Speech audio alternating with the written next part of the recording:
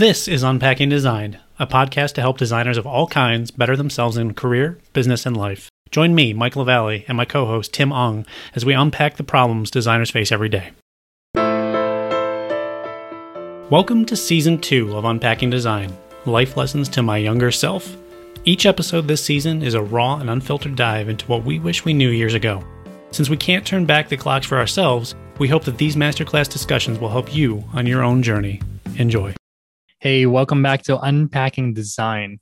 This is the 8th episode in a 12-part series called Life Lessons to My Younger Self, where Mike and I will each be sharing 6 lessons that we've learned in our lives and careers so far. In the previous lesson, Mike talked about burnout, what it is, how it feels, ways to avoid or overcome it, and more. So make sure you check out all the previous lessons in this series to get the most out of this series that we've started. Today, I'm going to be talking about my lesson to my younger self, which is having a financial plan. This is a really big one to me because when I think about having a financial plan, it's something that I would have never actually thought about when I was younger, going through college, and soon after when I was early in my career. The first mini lesson in this episode is going to be figuring out where you currently stand with your personal finances.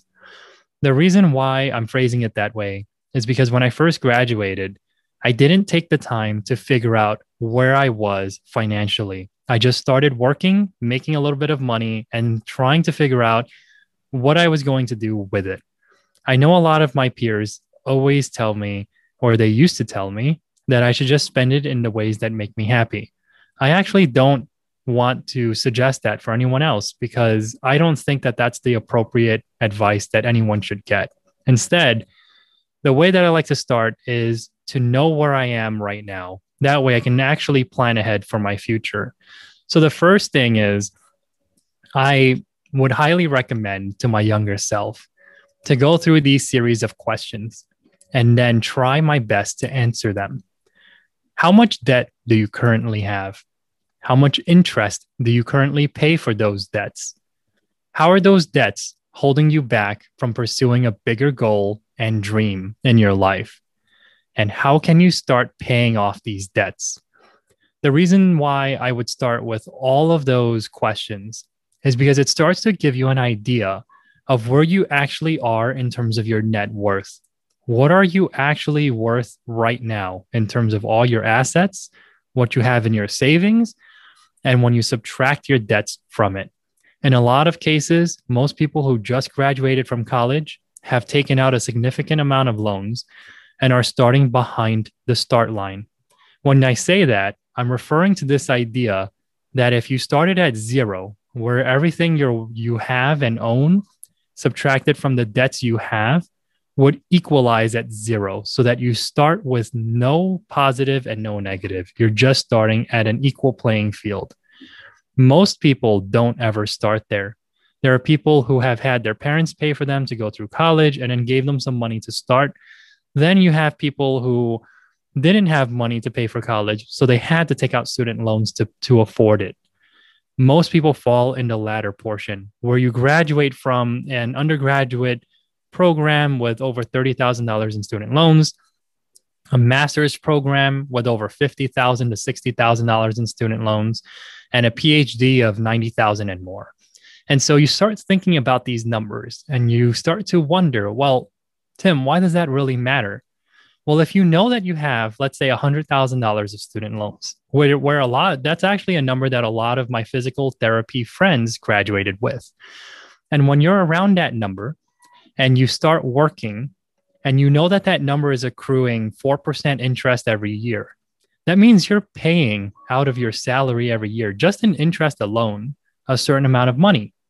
And that becomes a limitation to what you can do in the future because student loans they don't just die with you. You can't apply for bankruptcy and get rid of a student loan. They get carried over and follow you everywhere you go in life. And in some cases, it can actually follow you after you die. Because if you pass away and you had student loans, sometimes those creditors will then chase after the people in your family and have them pay it for you. So understanding all these debts that you have, including credit card debt and all these other places like car loans and things like that, will help you start to get a better understanding of how much you actually have to pay every month at a minimum, because now that comes out of your actual income. So for me, I always think about these debts, and that's where I start. And then I start thinking about how I can pay them. And these are two different ways that I found to work for most people. The first way of paying off the debts, and this is advice for myself, is that if you're not good at making consistent and larger payments towards your debts, start off by focusing on the smallest ones and paying those ones off first. It gives you the sense of relief and it motivates you to continue paying off more loans, because as you see those loans getting taken away and taken care of, you feel that motivation to get rid of all the other ones. What I mean by that is most people have different debts at different sizes. Credit card debts are usually the lowest amount, but they carry the most percentage rates for their interest. The next one is student loans, which are usually broken into different bits and pieces. When I graduated, I had loans at different interest rates because every year the interest rates changed. And then when people have mortgages, it's usually a lower interest rate for those. So when I think about the ways that I would pay it off, if I wasn't good at making these consistent larger payments, I would just start off by paying the smallest ones off first because they're easy to take care of. If you're actually good at making payments towards your debts and putting more towards it, I actually recommend paying off the ones with the highest interest rate. That's the way that I went through my journey of paying off my debts. I focus on the ones with the highest interest rates so that I can save more money in the long run, but I stayed consistent and paid off all of my loans as quick as I could. And that's where I am right now. So the first lesson here is to figure out where you currently stand with your personal finances. And once you do that, start to figure out your plan for actually paying them off. I'm curious, Mike, for you, in terms of how you've paid and focused on your debts, where did you start and where are you right now? Yeah, it's an interesting topic that you've kind of brought to the table here, Tim, and it's one that I think I've struggled a lot with finances before, and I think that there are a lot of people listening to this who are probably in the same boat as I was. So I hope that me kind of sharing this helps people as well. And I think, Tim, I've noticed that in the time that I've known you, you've been very good with finances. I would give that to you. I would say that of the people I know in my life, you at least have a handle on what you're trying to do, and you've set goals that properly allow you to work on things in your financial life and to sort of build yourself up that way. And I don't think that I've been very good at that. I think I've been actually pretty horrible at that. So I distinctly remember when I was in high school, I had a job. That I had at like a mini mart, after school or whatever. And I was working, and I knew that I needed to get money for myself. And I had a job through college, pretty much. Actually, one of them was at Wendy's as a grill man, so that was fun. And then I had internships that were paid internships that were for architecture. As time went on, I was doing more for architecture and working and things like that. But I was never questioning anything really, any deeper than a surface level. Oh, I have money in the bank, so I guess I'm okay. And I think that especially as I was going to college, I remember, because I didn't have a handle on the kinds of things that I was getting myself into, I went to Syracuse University, where at the time the tuition was something between $35,000 and $40,000 a year, and that's just the tuition. So fortunately, I was a straight A student. I got lots of scholarships and transformed that debt into something that was better than $200,000+, but still not very good. And I am still sort of reeling from that debt. I feel like I have control over it. Maybe, what is it? It's about 13 years after I graduated. But it's very intimidating. And it's especially intimidating when I think there's a lot of people out there who go into something, they get college debt, they get credit card debt, they get something, they don't really even know what they're doing. I kind of question sometimes whether or not it was the right financial move for me at 18 to decide that I wanted to go to an institution that would be giving me, loans for the foreseeable future at that magnitude. And we can get into that or not, but I think that that's a big factor for a lot of people. There's shame that I had after I got out of school of having so much debt and not really knowing what to do with it. And I felt like I got a job that while it was still in the field that I got the degree for, I was very much unable to pay for it adequately. My student loans were like payments of like upwards of $600 a month when I started, and it's just like not, it's not a fun feeling. It's not an enjoyable feeling, and it's something where I was able to justify it to myself, like, okay, well, I got a good education. I enjoyed the time that I spent. I felt like I spent it well, but it's a real thing, and I think it's a thing that I'm glad we're talking about it today, because I have become more financially, especially in the last year or so, I've become more financially aware of what things are and how to find more information on those things and not to be scared of my finances. I think very commonly, sort of like when people don't like going to the dentist or like going to the doctor, they don't like talking about their finances. And I know you're going to talk about other things like negotiation and things in today's conversation and jobs, but for debt in general, I think initially I just wasn't really even paying attention. And then over time, I realized that unless I wanted to be chained to the debt forever, I needed to really understand what my options were, understand more about finances in general. And I know that you're coming at this to set the stage, Tim, but even just reading things, recently I've read books like Napkin Finance by Tina Hay. She has a really good site called napkinfinance.com where she breaks things down in like diagram form that's really palatable to understand. Or another book that I read recently was called Rich Bitch by Nicole Lapin. She's a financial analyst and somebody who talks a lot about this from a very bubbly, fun way.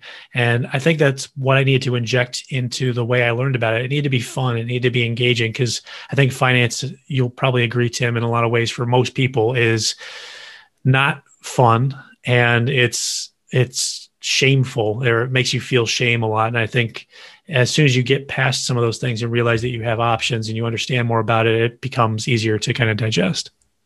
Yeah, and there's a point that you made that I really wanted to hone in on a little bit more. And it was this idea that you felt as if, or you currently feel as if, your debts and your financial situation starts to become a chain that holds you back from doing more. And I wanted to talk about that idea because that's the reason why I focus so much on paying off my debts sooner rather than later. There are so many friends of mine who are doing great things in their lives, but one of the things that always comes out later, and these are older friends of mine, is that when they say something like, I really want to try starting my own business. I really want to try just taking a year off and doing anything I want. I really want to spend more time with my family. And they start talking about all these other aspirations that they have. Whenever I ask them, well, why aren't you trying to do it then? What's holding you back? It always comes down to, well, you know how much debt I have to pay, how much interest accrues every month, how much I actually have to start my month with below zero. And that's the reason why I think it's important for all of us as designers to start thinking about our personal finances sooner rather than later. Some people plan for it when it's too late, and that isn't a plan. That's a reaction. So for me, when I think about personal finances and knowing where I currently stand, it's important because it also helps you know what you can and can't do as of right now. Not everyone could just jump ship and start a business with $200,000 of debt, right? Because now you have to pay that off at some point. And every month you're obligated to pay it. So when you think about all of these debts that compile, it's important to know where you stand. When I first graduated, I had $50,000 of debt.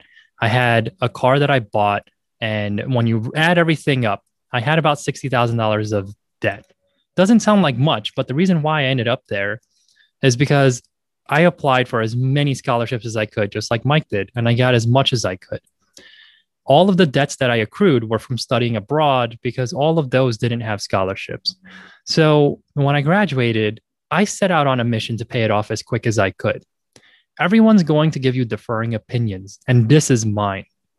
The opinions I got from people to me was, hey, Tim, you shouldn't just pay off your debts as quick as you could. Why don't you just put that money and invest it? Why don't you just spend it on buying things you really want? Like, isn't there something you want today that you can just go and get? You should just do that. And then the way that I always saw it and the way that I still see it is, well, why not pay off all of these debts and get rid of all of the things that could potentially hold me back from more in the future? And if I did this in the right way, then I could also start saving enough money to eventually just take a year off or to eventually just do what I want to do. I don't ever want to have to work because I have to do it to pay off a debt. That just doesn't make sense to me. So where I stand today, years after figuring out my personal finances and where I stood, is that I have $40,000 left on paying off my mortgage. That's the only debt I have left at the age of 31. And I just turned 31. So by the time I turn 32, that should be taken care of. And for me, that's an exciting moment. That's a moment to celebrate because it means I have no debts to my name. And that is the moment that I know I could start saving and getting to a point in my life where I could catch up to people who are ahead of me, but to also just do the things that I really enjoy doing and find that freedom in my life. And that leads to the next lesson here. The next mini lesson is to determine your values and live within them. Because when you start to know where you stand right now with all of your debts and all the things that you have to pay off, the biggest part of trying to have a career, saving up money and paying off your debts, but also enjoying your life comes down to this mini lesson. You have to know what your values are. It's another way of saying to live within your means. I prefer to say that you should focus on your values because it removes the limiting connotation that living within your means has. When I think about living within my means, I feel as if the way that I live is going to be determined by how much money I have and how much of it I actually earn. Instead, when I determine my values in my life, it actually helps me focus most of my decisions and work towards fulfilling those decisions. Living within the values feels a lot better emotionally, physically, and spiritually because it's not based on a quantitative number. Decisions become a vehicle towards fulfillment by knowing what my values are and having the power to support them. The difference between living within your means, which is what most people will tell you, and to determine your values and live within them is that all the decisions you're making when you know your values all support them. And those values might turn out to be something you never expected. It might be that what you actually value is to learn how to cook so that you can always be the one making your own meals. You might enjoy that whole process of cooking. You might actually find out that you like a minimalist lifestyle. And to fulfill that lifestyle, it's not about buying a lot of things. It's about giving up on a lot of things and questioning the functional parts of your life and the things that support it. You might actually find that you don't like eating out, that what you actually enjoy is just being with friends. And so once you start identifying all of these things, you'll start to find ways that you can actually save money because by spending the money, you're not actually fulfilling these things that you value. So for me, I think about that mini lesson all the time. What is it that I value in my life? How do I support those values? And does it actually require money to fulfill them? Or can that money be repositioned to something else to support those values even more? Because if I know that I value something as broad as getting financial independence, getting financial freedom, I'm going to spend my money in such a way that allows me to get there. But if I value something else that provides fun, excitement, and all that stuff in my life, I also know that I need to budget for those things. But when I know what those things are, I can actually work towards spending the money that I should be spending on that stuff without feeling like I'm being held back, without feeling like I'm spending money on something that I actually don't care about. So for me, once I know those values, it also helps me with this idea of ego, right? Most people are making purchases because they want to show something off, because they want to show that they have something. But if those values aren't actually your values, then there's no reason to make those purchases. And when you start to practice this idea, you start building the habit of not being materialistic for the sole purposes of putting your ego ahead of you, but instead for having a position on the things you're buying because you believe in something about it, whether it's because the company supports something in the world, if it's about climate change, if it's about something that you personally love about them. So now it becomes something that is more valuable in all senses of the term. I'm curious to know what you think about that, Mike, in terms of living, determining your values and living within them. Yeah, I think it's a poignant way of thinking about finances, because anybody who's really listening to this, or most people that are listening to this, probably didn't grow up wealthy, right? They didn't come from a place that is inherently like resources are provided to them and they don't really have to think about them, right? I think the vast majority of people have to think about where they spend their money, how they invest it, how they earn it, what they do with it, right? And I think coming at it from a place of identifying a person's values makes a lot of sense, because it's something that is true to the person, but it's also something that can kind of help you grow as an individual over time. So as an example, I think that our values change as we get older. And I think inherently we are the same person, but we go through so many life changes that the values that we have get adapted to conform with whatever that situation is in our life and those experiences that we have. When I was in college, I was just concerned with going out on on the weekend and seeing a movie and enjoying my time, with my then girlfriend, now wife, and just experiencing life, right? I didn't really care about my retirement. I didn't really care about financial quote unquote freedom. It was more, what am I doing this week? And what am I doing next week? And what am I doing today? And what am I doing tomorrow? And my values were different then than they are now, where I'm looking at how am I going to retire? What do I want that to look like? What do I want my day-to-day to be now? What can I allow it to be? What can I budget for? And I liked what you were talking about before, where you're relating the values to sort of how you adapt the choices that you make financially. So I think about this quote that a lot of people are probably familiar with: "A penny saved is a penny earned," by Ben Franklin.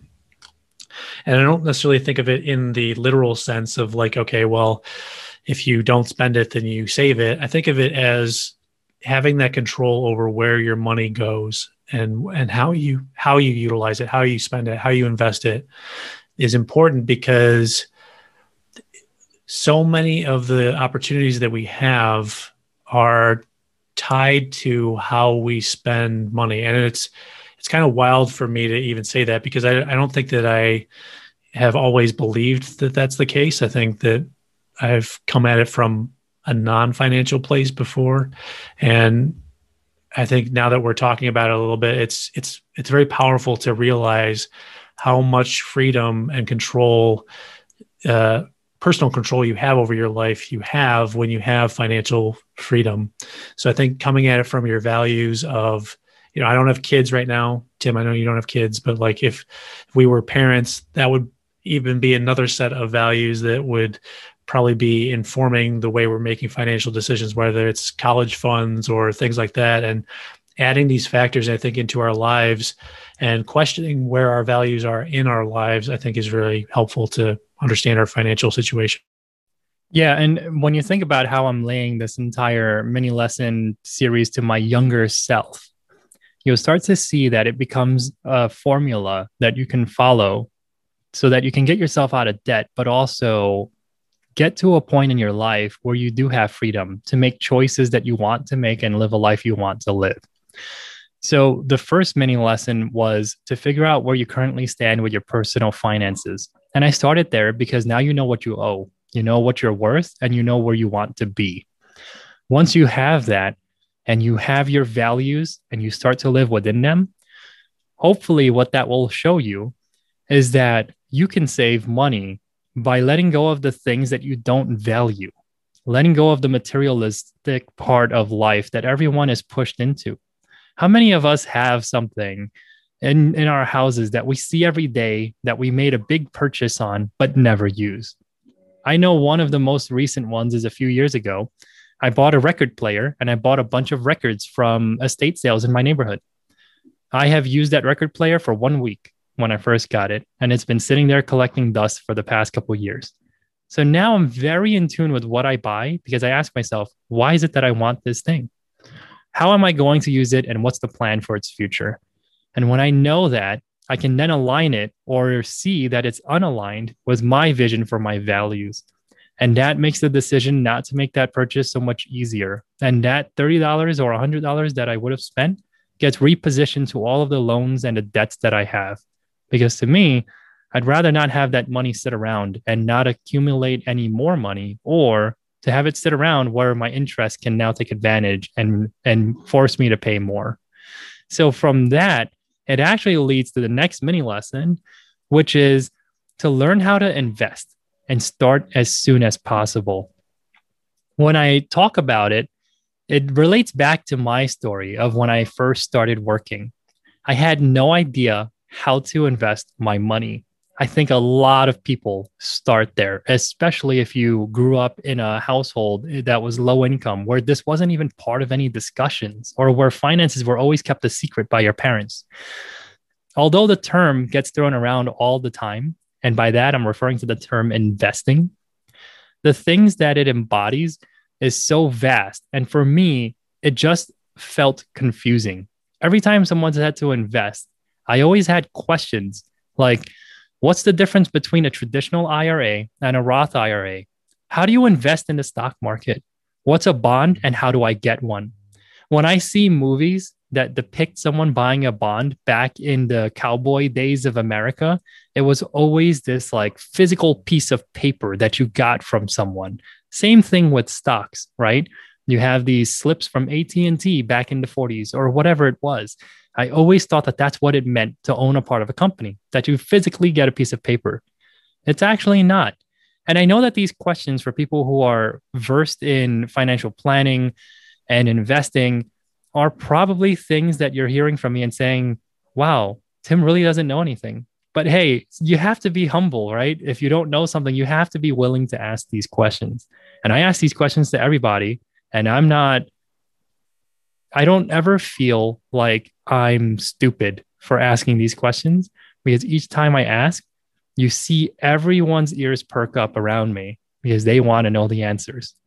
And then if they don't want to know the answers because they have the answers, you can see them jump to try and help.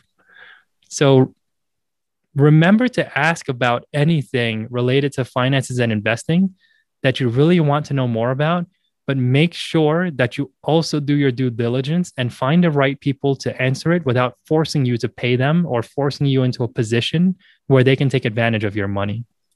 So from all of that, I would say to find the resources that will help you learn more about the different methods of investing. Personally, for me, I recommend a book that I recommended to you before, Mike. It's from Tony Robbins, and it's called Money Master the Game, which is a very long book. But the book goes over the different types of investments that you can make. And he also dives deep into big ideas about financial well-being. There are terms like financial independence, financial freedoms, and a bunch of others that he breaks down and talks about what each one means. so that you can start to identify where you want to be in the long run. I don't know if all I want is financial freedom. I might actually want more than that. But he lays it out in such a way where you can start to identify these. It's going to help you reframe what you originally thought you knew about financial planning and goals. And it's also going to help you determine the investment strategies that best fit your risk tolerance. Some of us hate seeing money loss. So maybe in that case, you'll end up going towards the more conservative option. Some of us love risk because we think we're young and we think we're going to be in the market for a long time. So we want to take more risks. If you start to understand what that means between stocks, bonds, and other types of investments like cryptocurrency and others, you can now start to pick where you might fall, identify your own plan that fits your own needs, and jump into the market and start investing early. Over time, the investments will hopefully grow, and you'll begin to see how setting money aside can actually lead to opportunities in the future. And this is a really good area for me to just note that I always think about my finances today as something that I'm trying to work towards to get financial freedom. And to do that, I've done calculations to reach something that you'll probably research and find called FIRE. And what it stands for is financial independence, retire early. The idea of that is to invest your money and continually invest your money until you reach a certain amount in investments that's liquidable, meaning it's not held up in a retirement account where you have to wait until you're at 65 years old or older to retire. Instead, you work towards saving X amount of money today. And once you get to that amount, every year it's going to accrue interest where you're getting paid out from those companies either monthly or quarterly through dividends, or it's going to increase in value so you can slowly sell some off over time and always have enough money every year to pay for all your needs. For me, that number comes out to about $750,000 in 2021. If I had $750,000 saved up and invested, I could live a life off of the dividends I'd make from the research that I've done in passive investing strategies with index funds to actually get about 30 to 45,000 on an average year, which will be more than enough to pay for how I'm living now. Because if you go back to the previous mini lesson about determining your values and living within them, you'll start to find your trend for how you actually live and be able to tell yourself and figure out from researching your own budgets how much you actually spend in a year. I found that my fiance and I spend about $28,000 a year. And if you rolled in health insurance, it would probably be about $20,000. That's $10,000 each. So we have to hit around 35 to 40K a year to be able to live without having to work. To me, that's something to work towards because I'd rather be able to retire earlier than to wait until I'm in my old ages and can't do anything to retire. So that's what I'm working towards right now. And I'm doing that concurrently with paying off my mortgage, which is the last thing that I have to pay. I'm curious, Mike, if you've ever thought about doing this for yourself, figuring out your own means for getting to financial independence or to getting to financial freedom, and how you originally approached it versus how you see it and how you're approaching it now. Yeah, so I think the one thing that I want to start with is something that you said earlier about being humble with the kinds of things that you're learning and as you're going. And it reminds me of this book called Mindset by Carol Dweck. And in it, one of the things that she talks about is this growth mindset. It's kind of one of the main ideas of the book where as like a tool or a strategy, she'll say just to add the word yet to the end of sort of a limiting belief. So as an example, I can't do this yet. This doesn't work yet. It doesn't make sense yet. I don't get it yet. I'm not good at this yet. And that's kind of what I think about throughout a lot of the stuff that we're talking about here, Tim, where I think for me, it was a lot of that limiting belief for many years where I didn't, honestly, I hadn't read Carol Dweck's book yet, and no pun intended. And I didn't think that I could be somebody who was aware of finances. I just didn't think that that was something that was within me. So I avoided it for many years. And, you're talking about how you're on this set financial path. And I think what's interesting about the difference in our lives is, like, you're 31 and you have a house and you have these things, and your situation is very different than mine right now, where I'm renting. I don't have property. I'm probably a little bit behind in terms of how far I've come in relation to you based on my situation, and yada, yada, yada. It's,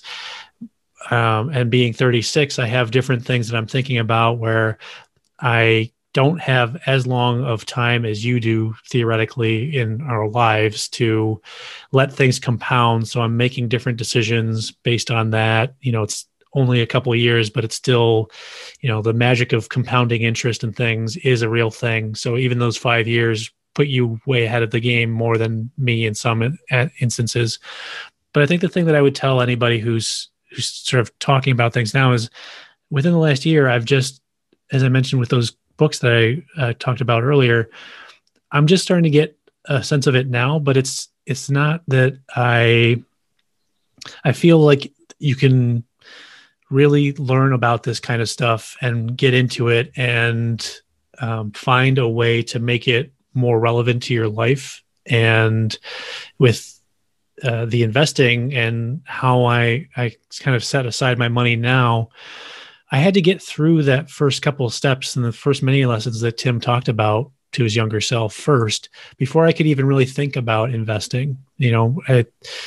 Personally, for me, I know that there are some debts that I will not be able to get rid of quickly. And there are other debts that I can get rid of faster than others, so that it gives me at least, maybe not full financial freedom, but it gives me enough freedom to have money to play around with and to have that peace of mind to get out of, the first thing I got rid of was credit card debt. And then the next thing I got rid of was some of my student loan stuff. And then the next thing I'm getting rid of is things like my car payment. And then, I have this list that I've created over those first couple steps that Tim's talking about.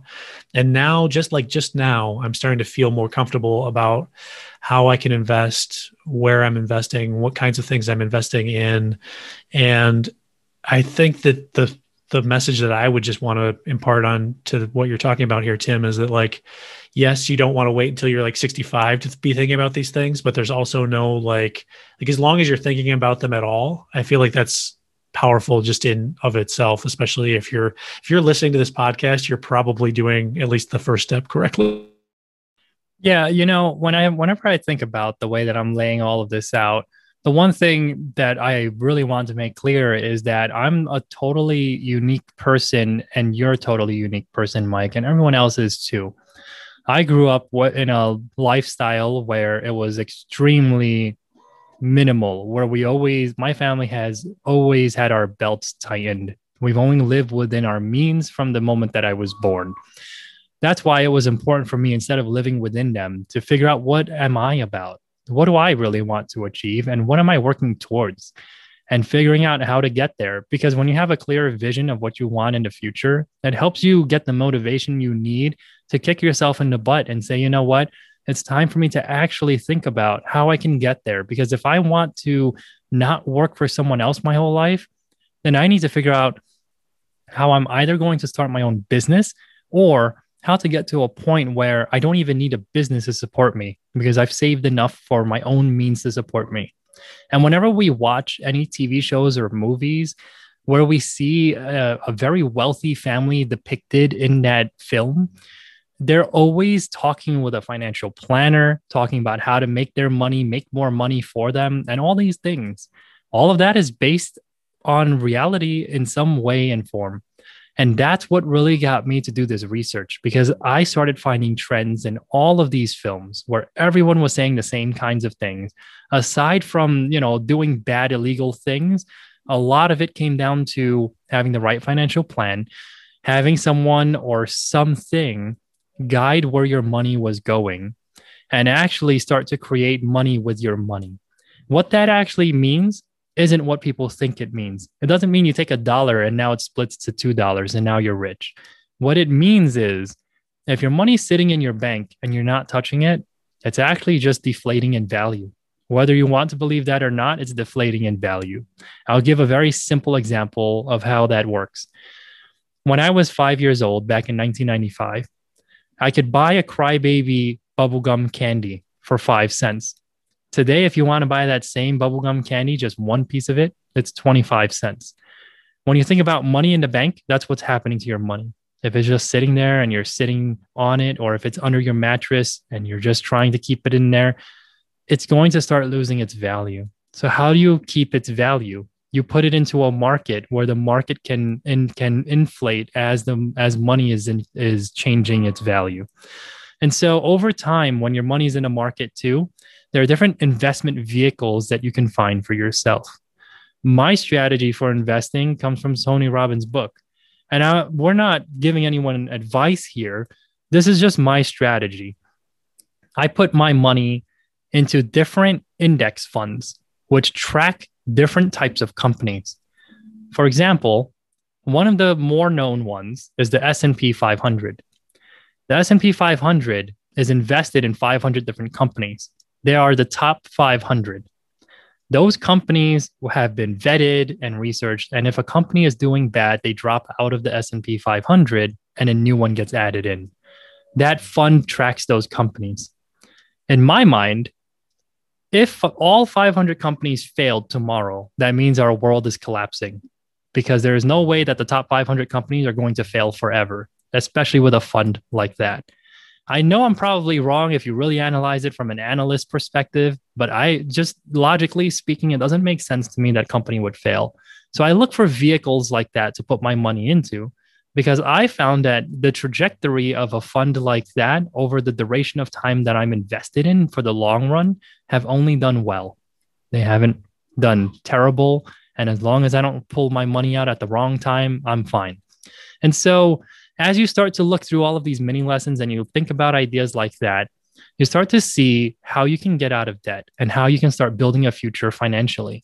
So going over the mini lessons and how they all relate, the first one was to figure out where you stand with your personal finances right now, and then figure out your values and start living within them. When you do that, you can start paying the extra money towards your debts and or investing that money, which is the next mini lesson. It was to learn how to invest and start as soon as possible.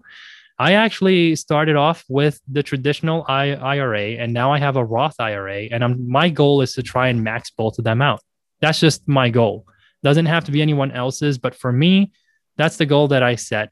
And the other thing I'm doing is I recently started a brokerage account where I can invest money today and I can sell stocks and sell bonds if I ever need that money right now without any penalties from any of these other accounts.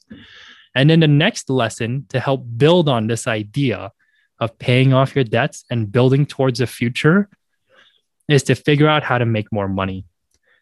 I know you can focus on side hustles and things like that, but that's not part of this lesson here, because side hustles will go into its own area and in so much depth that I didn't want to bring it to the table here. Instead, I wanted to focus on this from the perspective of most people being an employee to somebody else, in which case you need to know how to negotiate. And that's the mini lesson here. It's to practice negotiating. I used to think negotiating was about pushing an employer or a client for more money, or to give people who work for us less money. I remember when I first started negotiating, I was so anxious and nervous that I could only focus on how much of a raise I was being offered. I felt as if I needed to respond right away. And all we ended up talking about was how much more money I was going to get at that time. That's it. I couldn't remember anything else from that conversation, and I couldn't think of anything beyond how much they were telling me. I never understood why my employer thought that the number they were giving me actually reflected the value that I provided to the firm. In fact, I didn't even know if the partner at the time knew what I did in general. Isn't that sad? I didn't even have it in me, the courage or the confidence to ask that question. Hey, what do I do every day? What do you see me doing and what value does that provide your firm? I never asked those questions. Lastly, I didn't even know what my own skills and experiences were truly worth, nor what I really, really wanted. And this is really important for negotiating. I felt as if I walked away from that particular meeting where we negotiated as a loser. Yes, I might have gained a small raise, but not knowing why and how that number was determined caused more confusion in me than it did excitement. I know now that negotiating is actually about both parties walking away feeling as though they got something, feeling as if they were able to voice their perspective on the deal that's on the table and that they were listened to by the other party and vice versa. It's actually about the conversations that we have, bringing our part of the deal to the table and figuring out the right balance. That way, both parties walk away feeling as if they just attained something greater. Today, I know that my values aren't actually tied to how much I make. It's actually tied to how much time I have to pursue my own dreams. So, my goal for negotiating today is different. My goal for negotiations in the beginning was focused on getting more money because I knew that more money was going to help me focus on attaining my financial goals sooner. That's where it relates to all of these mini lessons that we're talking about today, getting more money. Now, for me, since I'm at a different financial place in my life, it's not about more money. It's actually to get more time for myself because I'm in a place in my life where everything else is in order. My finances are in order and other things are there. Finances have become secondary. Time to me is my primary concern. And so when I think about this idea of negotiating, it's important as it relates to everything we're talking about. Because if we know how to keep our costs low by living within our values, now we can start investing money and paying off our debts. To do that quicker, the path to getting us there is to negotiate and get more money. As you start to get more and more money and you pay these things off, you can start to then trade money for time and say, you know what? What if I can get more paid time off every year? What if I can take every other Friday off? What if I could do this? And, you can start to find what it is that you want. Maybe for you, it's about money, and that's what you're constantly going to be pushing. But the way you have to do that is by taking time to research, figuring out your own value, figuring out what you're worth in the market for the skill set you bring to the table, what it is that you love to do, and then bringing that to the table, asking your employer why the number that they're offering you is what you're worth to them, figuring out their perspective on everything you're doing, and making sure that when you end that discussion, you either got what you wanted financially or you got to a better understanding and you agree with what they were saying and that they agree with what you were saying. That way, everyone understands and is clear on where you're trying to go financially, professionally, in your life, whatever it is, and that you understand where they're trying to lead you within your career and at the firm. And once you have that and you walk away from that discussion, you should hopefully be able to get more finances to help you reach these financial goals of yours sooner, but also build your career so that you can continue growing and working towards something greater. When you think about negotiations, Mike, have you ever thought about it in this particular way? And how has your way of negotiating changed from the first time you've done it to now?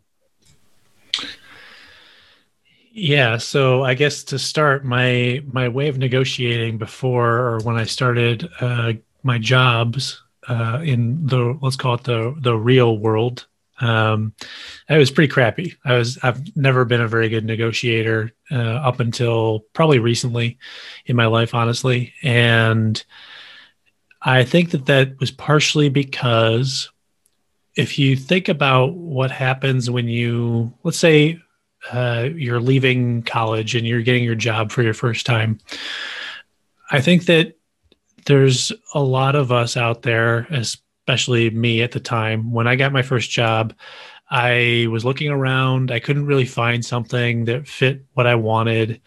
And I took the first offer that was given to me, which was from a previous boss that I had worked for a summer prior to that during college. And I just took the job and I didn't really negotiate and I got what I got. And I was just happy to have a job. And that became reinforced for me in a bad way when the recession hit, because then I felt lucky just to have a job, which was true. I felt fortunate that I had one, but I didn't feel like I could negotiate any raises. I didn't feel like I could champion for myself. I didn't feel like I had the ability or the authority to negotiate for myself. Like I wasn't able to, and I had my hands tied behind my back. I think as I've gone forward, especially in the most recent job that I had negotiated for, I actually did, I think, formally for the first time in my life, sit down and negotiate what I was worth, and came to the table not just with the idea of what I was worth, but also push back a little bit. Honestly, I had numbers that I had to hit for me, and I had other values that I had to hit for me in terms of things that I wanted in that negotiation. And I guess two things come to mind. One is negotiation is not one or the other. It's not just money. Sometimes it's pay time off. Sometimes it's directly related to a job.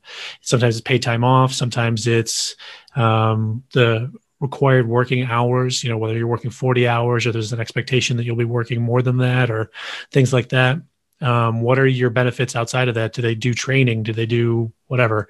So it's not just, I think that was one big lesson that I learned for myself, was that negotiation is not just one factor. It's usually several, and it's trying to bring this, like you said, this understanding. So everybody knows what is being negotiated. It's all out on the table. And hopefully, if you've done it correctly, the person who you're negotiating with thinks it's their idea. They come to the table thinking that, what you've asked for is a good idea, or it's even their idea. And one of the things that I want to bring up as a resource that could help people, Tim, that you actually introduced to me, that I'm actually fairly surprised you didn't bring up, was Never Split the Difference by Chris Voss.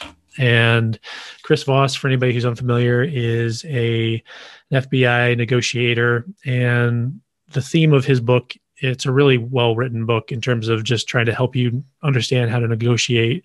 And in his world, he brings up this idea of never splitting the difference, which essentially means if he's negotiating a hostage situation and there's 4 hostages, and the person who is taking them hostage says, "Oh, well, we'll just give up 2 of these hostages. Is that okay?" Like in a real life and death situation, Chris is not in a position where he can say, "Okay, yeah, sure, 2 is fine. You can keep the rest." You can't split the difference. You need all 4. So you need to know what's important to you. You need to know what you value. And it kind of goes back to what you were talking about earlier, Tim, always understanding those values and then negotiating your value and what you're trying to get after, and not really backing down. I think that that's been one lesson that it was this really, I had a proud moment when I was negotiating recently, where I was like, when I actually stood my ground and said, "No, I can't accept this. I need this at the very least, like this is where I want to be. This is where I need to be." And you're using language that conveys that you're not upset. You're not frustrated with the situation. You have to stay objective. When you start to bring these things into that negotiation, you start to build up these little wins for yourself. And I think that was important for me, is you're not going to learn all these things all at once. You got to practice it. I know that you practice it a lot, Tim, and I wondered if you want to talk about that a little bit, because I know you've probably seen your negotiation skills grow as you put yourself in those uncomfortable situations, and you have a comfort now with it that you didn't have before. For me, when I started negotiating the first time, I was just so caught up in the moment, because I was like a deer in headlights. I was so into listening to what the person had to say, and I was so into the idea of earning a little bit more. I thought, oh, a little bit more is great. That's great. I never actually had the knowledge and the confidence to speak up and to talk back and say and ask questions, not just to say something, but to ask good questions and figure out why that number resonated with them. And then know on my own side why a different number resonates with me. And knowing that means that if my number is bigger and they're not going to budge on a number, then the alternative for me is more time, because time is money, and knowing the trade-offs. And to me, that's where everything really came in. Everything that I'm sharing today in this lesson is all about practice. It's about habit building, and it's about knowing who you are as a person. It's not easy to get to a point where you can sit in front of someone and talk about getting more money from them.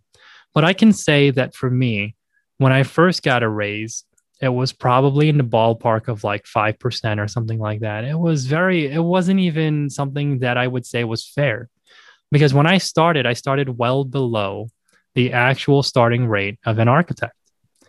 And I didn't know that at the time. But when I got my first raise, that 5% meant I was getting 5% on well below what an architect should have started with, which means I started off behind everyone, and I will always be there if I only got that percentage. So instead, the year after, I did all of my research and I figured out what I would be worth at that time with the skills, the experience, and all of the things that I bring to the table. When I knew that number, I knew that it was well over 15% of a raise. Everyone hears that. They're like, oh, 15%. Oh my God, that's the best thing ever. Like, that's a lot. That's a great raise, because you hear a percent, you're like, that's a lot. The average is like 2 to 3 or 2 to 5. And so for me, I remember going into the room and talking it through. And I didn't just say it from the very beginning. I listened like I did the first time. I calmed down because I felt like my hands were getting clammy and, the nerves set in. Like, how am I going to say this? Who am I to say this to this person? And when they were done making the offer of like 3 to 5%, I remember asking, well, where's that number come from? How'd you come up with that number? Not in an attitude, but just asking, where did it actually come from? And that's where you can see that no one has ever asked that question, because the wheels started spinning and it's like you flip the deer in headlights to the other person. And it's not about making them feel as if they're in that position of being like, well, I don't have the answer. It's more about trying to understand, where did you even get that number? Is this a number you just pulled out of thin air? Because if it is, we have a lot more to talk about. And that's what the question implied. From that question, it led to some back and forth responses, which clearly made it clear to me that the person didn't really know where the number came from. So then the follow-up question was, well, did you know that through all of this research that I've done on different salaries across the world, nationally, internationally, locally, everywhere, that these are the numbers, and I spelled it out, these are the numbers for someone doing what I'm doing. And right now, I'm well below that. And I need to make up for the lost time. Otherwise, all I could say is that my position here is unfair. What is it that we can do to get me to where I should have been and where I should be, so that I can have a future that's as fair as everyone else's? And when I asked the question that way, that was the moment that I saw it's not just us who start off being bad at negotiating. It's even the people who are supposedly so skilled at it because they've been doing it every day as a partner at a firm. Because when I asked the question in that way, you can see that there was no clear answer, but they started to stumble on their words. That stumble was because they were trying to defend a number so that they can walk away the winner. And when I clearly broke that down and started to articulate it in a way that they couldn't really fight against, it would have come down to one of two things. I would have gotten what I was there trying to get, or I would have gotten the other answer that most people probably are afraid to hear, which is, well, this is all I could do, take it or leave it. To me, that's just well, you're still going to get what I originally was going to give you, but Now they also know where I come from. From that meeting, I got what I deserved and more because I articulated myself in such a way that they couldn't really say that the number I had come to the table with is actually the right number.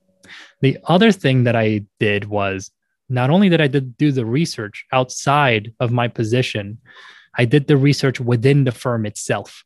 And I identified that in a firm where there are very few minorities, that all of the other people in the office were actually making more money than the minorities were.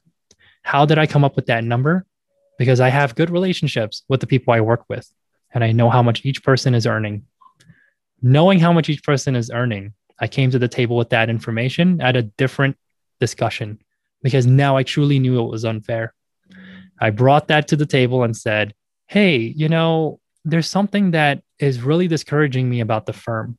And I'd like to get some insight from your perspective on this. I laid it out. I said everything I had to say. I put out the numbers. I didn't say who and what and where I got the information from, but I said, look, I know this about everyone because I've had discussions with my close friends here. Could you explain to me why I'm earning less than the peers that I'm doing more than? And the moment that I asked that question, it was again that deer in headlights moment. And from that meeting, I got a big raise too. And when you think about a raise and you think about negotiating at an office that you're an employee at, you have to approach it from a perspective that you might have started behind everyone else. Percentages don't mean anything. What means the most is knowing what you're worth and getting what you're worth. You have to know how valuable you are, the experiences you bring to the table, and get paid that amount. Because if you started off below everyone, percentages mean nothing. Doesn't matter if you get 2% or 5%. What matters is that every year you grew and every year you took on more responsibility and you're bringing money into the firm. If that's you, you should be getting your cut of what you're bringing in for them. Otherwise, it's time to leave. And to me, that's where negotiating became fun. Because for me, it was about learning about how all these different partners are coming up with a number, asking questions to dissect how in tune is this firm in what I actually do for them. Do they actually know me as a person? Do they know that I know that they're not being fair? How do I get to a fair playing field? And now how do I disseminate that information to my peers so that we all can be equal? And so the only other thing that I'll add to that in a way that's related to this idea of negotiating is that there is a person named Ray Dalio who came out with a book called Principles. And in that book, he talks about this meritocracy and this idea that the way he runs Bridgewater Associates, which is an investing company, is that everyone is equal. Everyone voices their opinions, everyone voices their concerns, and everyone decides on everyone's pay. If you are the CEO, you should be earning X. Well, now everyone can vote. Do they think that that's fair?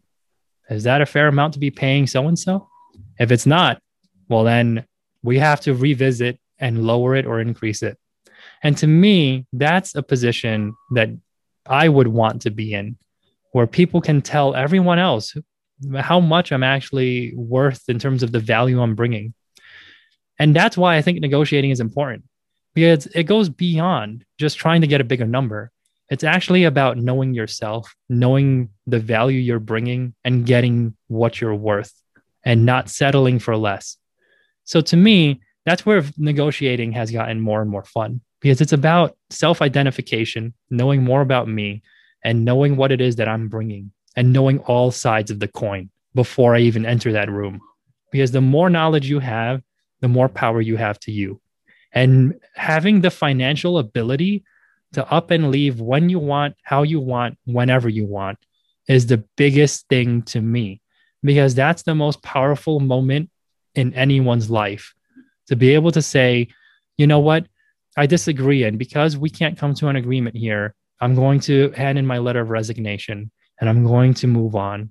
It was nice being here. It was good knowing you, but I need to be somewhere where I'm valued and where people see my value, and to leave and move on. I haven't done that before. I haven't had to do that. And I don't ever think I would want to be in that position. But if that time comes, what I do want to know is that I'm financially capable of doing that. So that's why all of these mini lessons add up in that sense. Starting with knowing where you stand financially is the biggest one, because now you know the hurdles you'll have to face. And if you can determine the values that you have in life and you live within them, you can start saving money and either investing them, which is the next mini lesson, or going back and paying off those debts and getting rid of those hurdles. And to do it quicker, you have to negotiate and you have to know how to do it well. Get what you're worth and don't get anything less. And the biggest part of all of this is, just like Mike said, you have to continue practicing. It's about the continual practice of all of these things simultaneously. Don't let up on any of them, because the more you practice them, the better you'll be at doing all of it. I don't know if you have anything else you want to add to that, Mike. No, I mean, just that I think really I want to reinforce that I personally have not been good with money in my past. And if I can be a little bit better, I think anybody can be a little bit better. And it's just about that, like you said, Tim, that practice and just trying to get better. Yeah, well, that's all I had for this lesson to my younger self, which is to have a financial plan. It's something that I had when I started, and I would always want to impart that on everyone else, especially designers who are entering the profession. Make sure you guys join us next time for our topic coming from Mike about becoming the hero of your own story. Sounds like a really good topic, and I can't wait to see you guys when you're there listening to it. Thanks, guys. Hey guys, thanks for listening to another episode of Unpacking Design. Check us out anytime at unpackingdesign.com. And you can also find us on iTunes and anywhere else that you listen to podcasts. Please remember to leave a review and share this podcast with someone you know.